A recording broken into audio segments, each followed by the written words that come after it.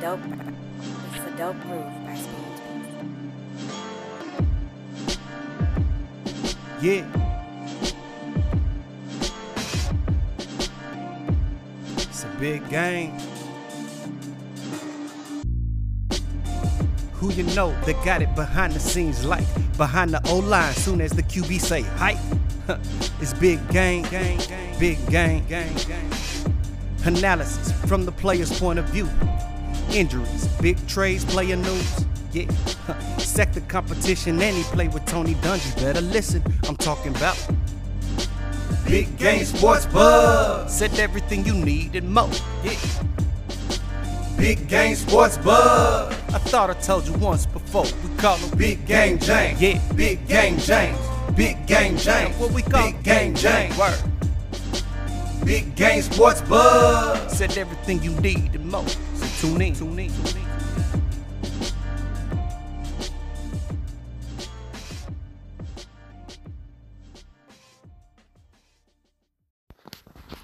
Special shout out to my boy A. Reed for that intro read. I really appreciate it.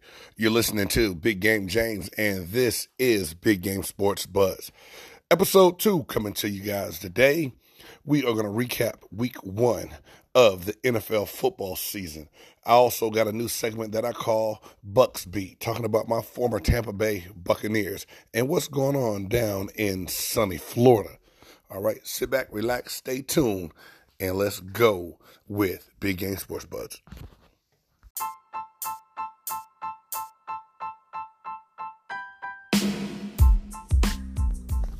Yeah, y'all, that was Chris Brown and Heat. My oldest son has been playing that song, and that was stuck in my head, so shout out to my oldest, JD. That's for you, big dog. Week 1 recap of the NFL. Things got kicked off last Thursday night. Green Bay Packers, Chicago Bears, and what was a boring game. Can't lie, y'all. I ended up falling asleep. I had to wake up to kind of see what happened. The game did not keep me entertained at all. And for two teams to be on TV starting the season off, the NFL should be ashamed of themselves. You had one quarterback that decided not to play the whole preseason, and he looked like it. That's Aaron Rodgers. He just got lucky that the quarterback on the other side was worse than he was. Mitchell Trubisky, I'm beginning to wonder if the Bears even made the right decision passing on Deshaun Watson and Patrick Mahomes to take him with that first-round pick when they drafted him. You had a final score of 10-3, Packers winning. Trubisky was 26 of 45, 58% completion percentage, 228 yards, and 1 interception. In other scores around the league, Vikings over the Falcons, 28-12. 49ers over the Buccaneers, 31-17. Titans destroyed the Cleveland Browns, 43-13. And I'm going to talk about the Browns a little later here in another segment. This is going to be interesting and make for a good storyline, I believe, down the line. Bills edge out the Jets, 17-16, and it was some poor field goal kicking going on in that game. Oh my God! Eagles over the Redskins, 32-27. Rams edge out the Panthers, 30-27. Chiefs over the Jags, 40-26. Sammy Watkins did a really good job stepping up in that game. Chargers over the Colts, 30-24. Seahawks edge out the Bengals, 21-20. The Cowboys manhandled the Giants, winning 35-17. And the Lions and the Cardinals ended in a dreaded 27-all tie. Not sure how that happened. Kyler Murray did not look bad in his debut as an NFL quarterback, but that game ended in a tie. And the Patriots came out looking like Super Bowl champions, defeating the Pittsburgh Steelers 23-3. That's your NFL Week 1 recap.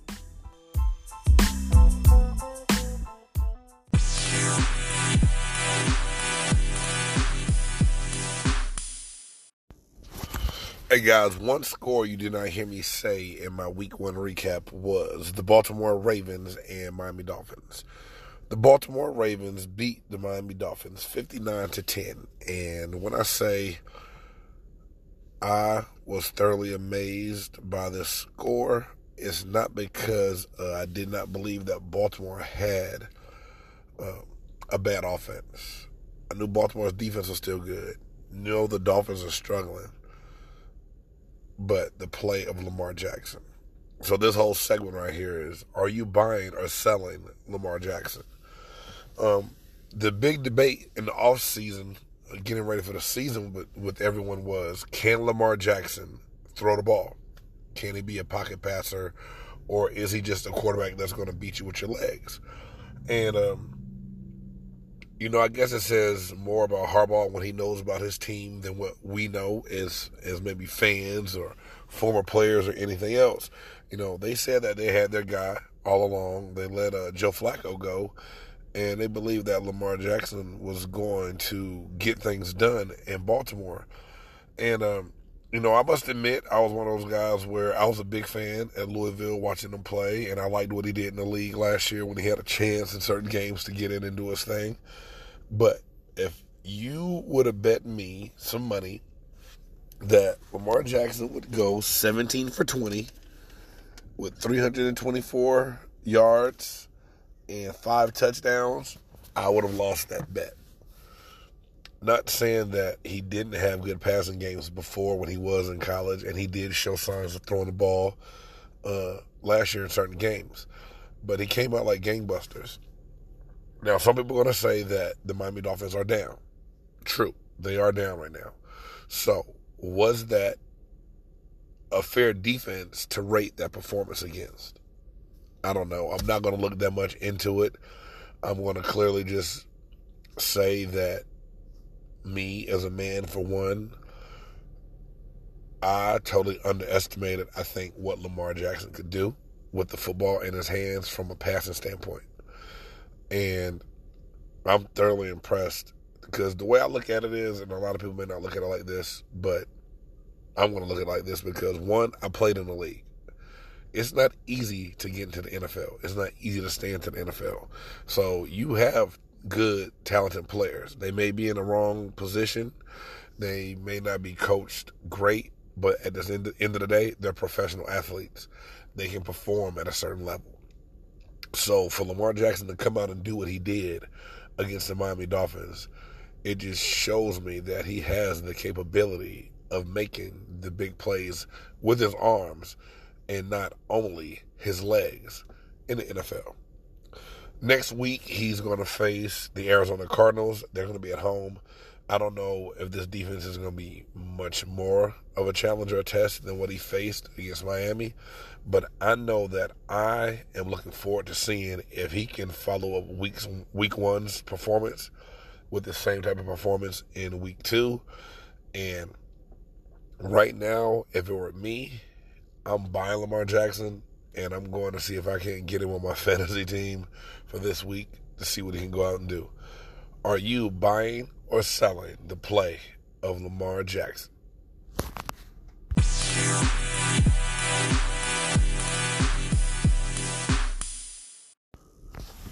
What's up, y'all? Now, the team that everyone was falling in love with this summer is a team that I must take a few minutes out of my day to talk about right now. And that's the Cleveland Browns. Guys, I said it a long time ago, and it's an old saying, and you heard a lot of people on TV saying it. Championships aren't won in the offseason, meaning you don't win that championship once free agency starts. And championships are not won on paper. And because the Cleveland Browns were being aggressive, they went and got Odell. They made other moves. They're trying to bolster their roster up in total to that, that organization of trying to do what's going to help them get out of the cellar, because they've been cellar dwellers for a very long time.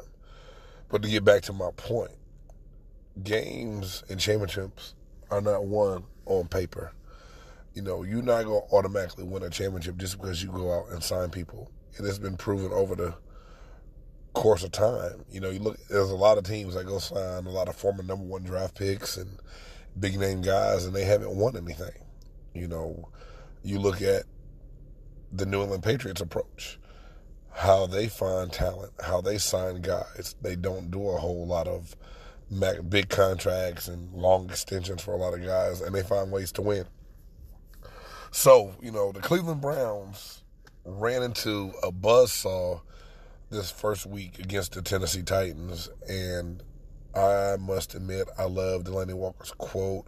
He pulled out the Denny Green and said, "They were who we thought they were." And who I think they are is a young, talented team, but they're still full of a lot of egos, a lot of divas, and they have a rookie coach with a young team. And that is still always hard to make things work. Freddie Kitchens has his hands full. Right now, Odell Beckham is worried more about a $300,000 Richard Mille watch than he is winning. To me, that's I got it, I'm a flaunt it kind of attitude. We know you got the bread, Odell. Why do you have to wear a $300,000 watch on the field? And if you do want to wear it, it's your business, but why is that the focus right now? And, Odell Beckham said that he might be being targeted by the NFL and people, just finding ways to keep him fined or stay on him. Maybe. Sometimes that can be a little bit of a witch hunt. It does happen, people who've never been in the locker room. Some people get targeted and some people get fined. Some people bring attention to themselves. Some people ask for it themselves. So the watch is a sidebar, but it's the little things like that championship teams aren't doing. That's not going on in a championship locker room. Baker Mayfield is going to have to play better than what he did. He was 25 of 38, 285 yards, 1 touchdown, but he had the 3 interceptions. If you lose the turnover battle in the NFL game, you're not going to win at all. So turning that ball over is not going to get you the wins you need. And so they lost that turnover battle, and they came up short. Now, is it time to hit the panic button? No, I don't think so. But for a lot of those guys I saw on ESPN, I know Orlovsky was one of them that was saying that the Browns are the team to watch. They're going to do X, Y, and Z. They did not look that part to me at all. Now, I know things can change. To credit the Browns, the Pittsburgh Steelers didn't look, a whole lot better in that division, week 1. So then it's going to come down to who else. The Ravens right now look like if they play the way they did and Lamar Jackson can hold up, they're going to be the favorites coming out of the AFC North. So that's going to be, interesting to see what happens. But the Cleveland Browns are not really the team that a lot of people painted them out to be, and they have a whole lot of work to do. Now, can they still be a pretty good team? I think so. I think they may be able to make the playoffs. It's not the easiest thing to do in the AFC. It's, a good conference. But the Cleveland Browns have a lot of work to do. And Delaney Walker, I just want to thank you for that soundbite and that quote that you gave after the game, because I really believe that it brings things back into perspective. Because what happens is the media gets excited about a team and they want to paint them as the favorites, the winners, the Cinderellas, and everything else. And so when that happens, you have 31 other NFL teams that's licking their chops to be able to see that team and face them. So the only thing that the media did with the overhyping of the Cleveland Browns earlier on this offseason was paint a target on their back. And they're going to get people's best games, and they're going to get hit in the mouth, and they're going to have to be almost flawless to have a chance to win these contests. Cleveland Browns, don't panic yet, but don't start planning for a trip to the Super Bowl just yet.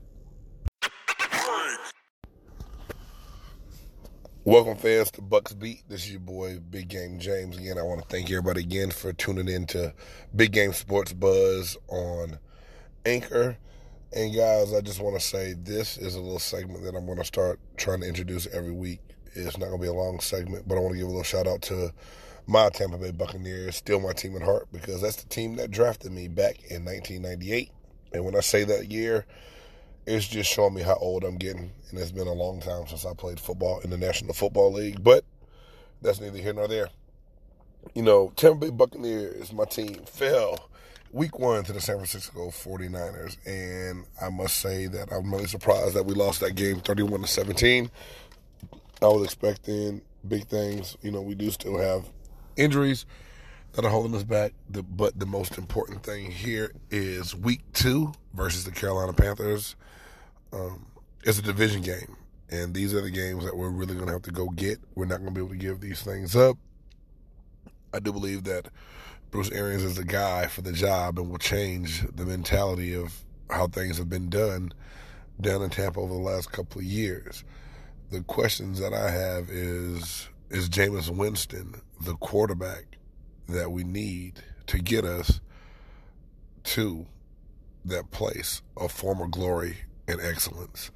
Back when I played in Tampa, everything was based around our defense and geared around our defense. And our defense was gangbusters and couldn't be stopped.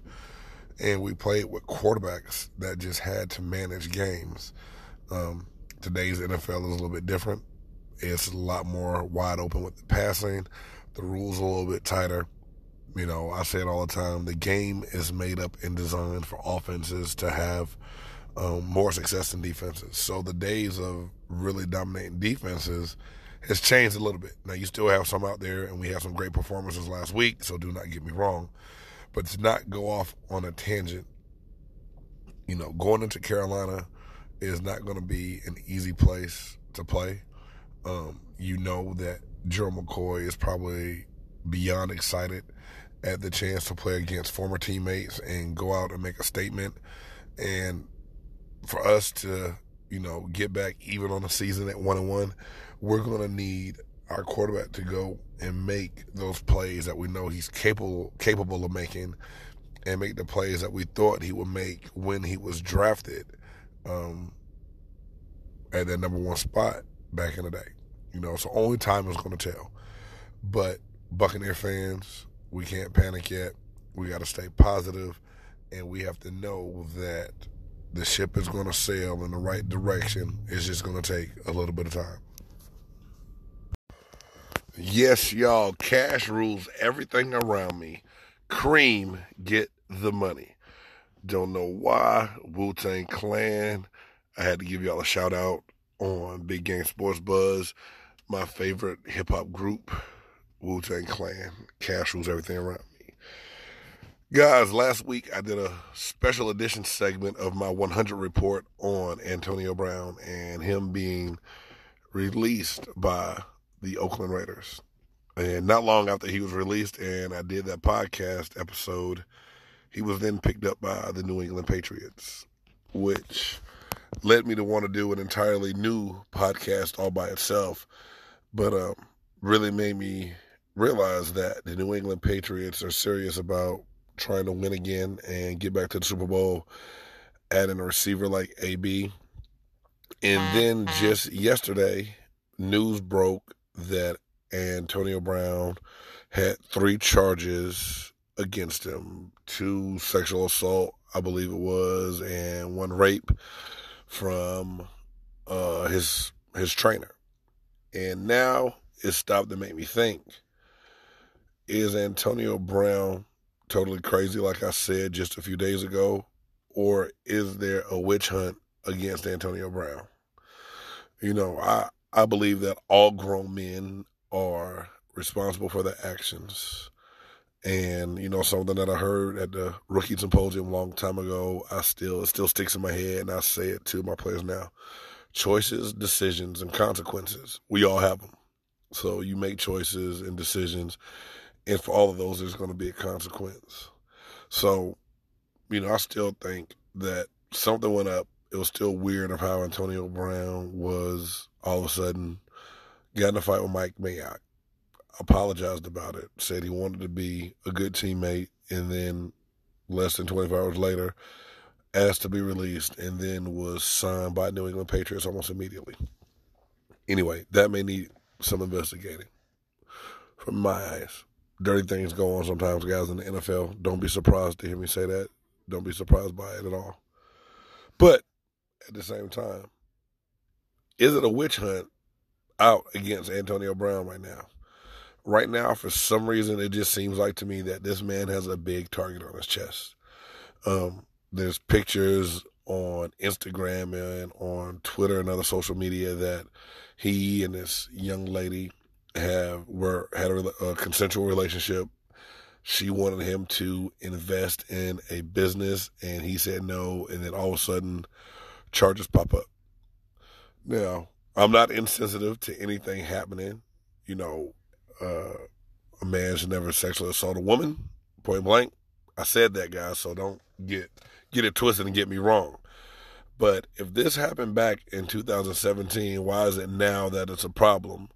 And also, why is it a problem now after you've been sitting on this man's lap in pictures and showing affection? I don't know. The pictures, guys, look them up on the internet. They just look like it was always more than a friendship. It doesn't look like, it looked like a friends with benefits kind of thing. Let's just keep it 100.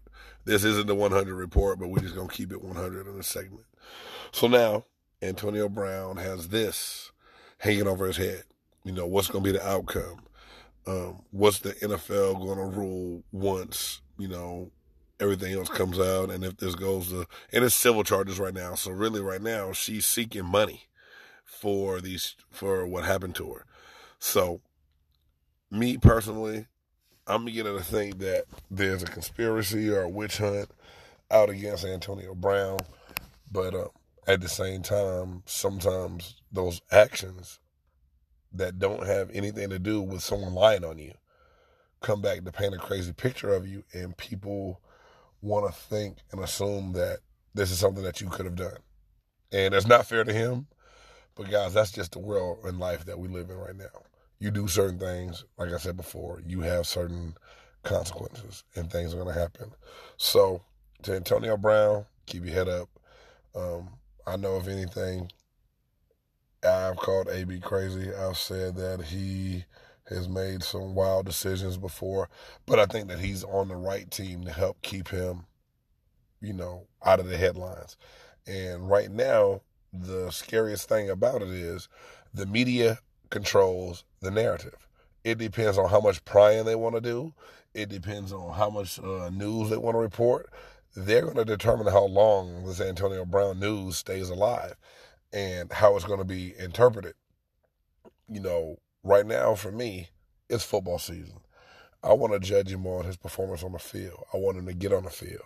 Yeah, I want to talk about his antics if that's what it's going to be, but I don't want to discuss something from 2 years ago if it's someone being shallow because he did not invest in a business that they wanted him to invest in. So, Antonio Brown, good luck to you.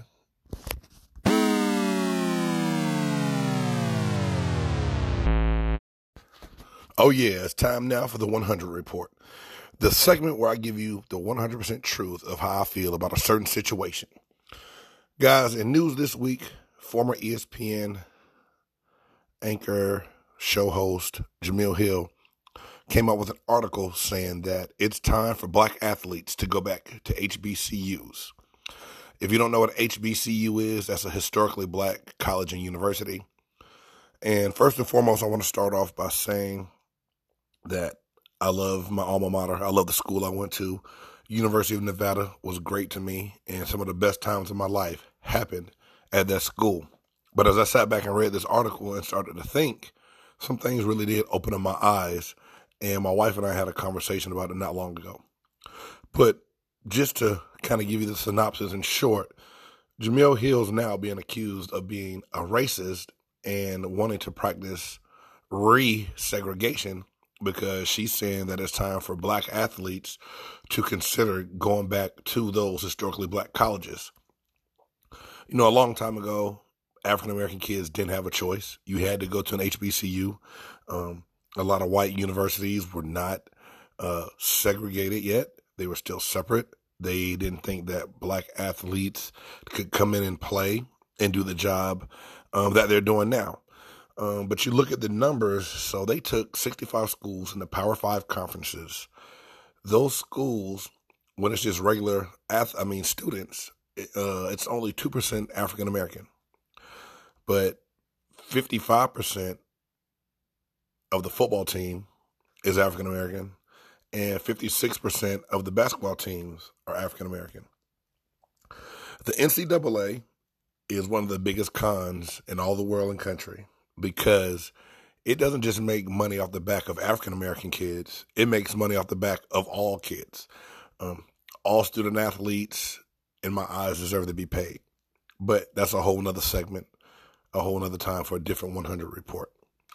But in 2016, the NCAA signed a TV deal with CBS where it agreed to an $8.8 billion contract all the way through 2032. So the NCAA is about to make $8 billion. And that's shared revenue that goes to a lot of their schools, and majority of that money is going to those Power 5 schools. We know that. 2017, the NCAA with the college bowl game series and the NCAA tournament made $1.1 billion. So now you have to stop and think, what is going on with all that money, with all the athletes? Some people are going to say that HBCUs don't have the revenue. They don't generate that kind of money from TV deals. But would they if they had African-American players? If those top African-American players took their talents to a Grambling, a Jackson, a Savannah State, a FAMU, would it change the dynamic and the makeup? I don't think Jemele Hill was trying to be racist at all. I don't think she was trying to be insensitive. I don't honestly think she was really trying to change the dynamic of how kids should pick and choose to go to school.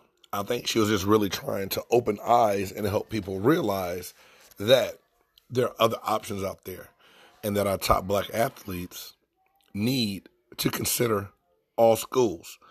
It's easy to say, well, there's no funding in historically black colleges. But looking at these numbers that I just saw, HBCUs have a harder time attracting athletes because they don't have the top facilities. Yes, we know that. But revenue has been down and decreased by 57% since 1970. Most of that's because of the TV deals. You don't have the top athletes at those schools on TV, so you don't have as lucrative as a TV deal. What if those top athletes were there? I think that TV deal changes. So, yes, HBCU is going to have to change some things, and I think it's an eye-opener. I did not go to an HBCU, but I did grow up around HBCU football and attending games, and the tradition and the culture is great. But at the same time, I had a great tradition at my school. I think it's just time for us to stop trying to pull the race card on every single thing that we see and we read, and just realize when it's something that's trying to be eye-opening, trying to bring awareness and attention to something. Jemele Hill, she's no racist, but she has valid points.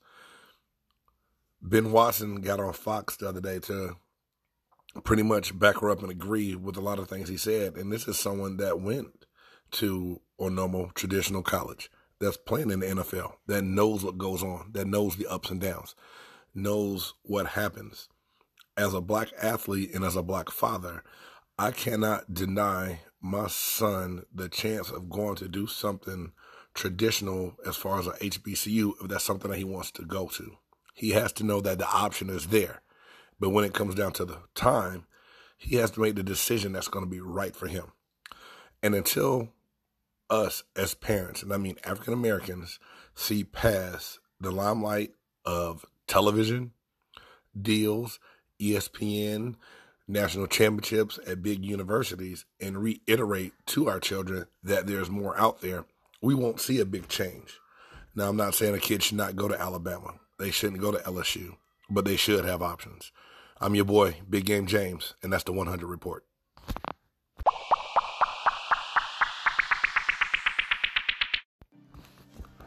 Yeah, I want to thank you for listening to the Big Game Sports Buzz with your boy, Big Game James. I just want to take a few minutes to leave you with this. If you want what you never had, you must do what you've never done. That's a quote by Thomas Jefferson. Everything in life is not going to be easy. And if there's something out there that you want to get done, you got to go do something that you've never ever done before. Learn to sacrifice. Follow me at BG Sports Buzz on Twitter and on Facebook. Big Game Sports. It's your boy. Holla. Injuries, big trades, player news. Yeah, sector competition, and he play with Tony Dungy. Better listen.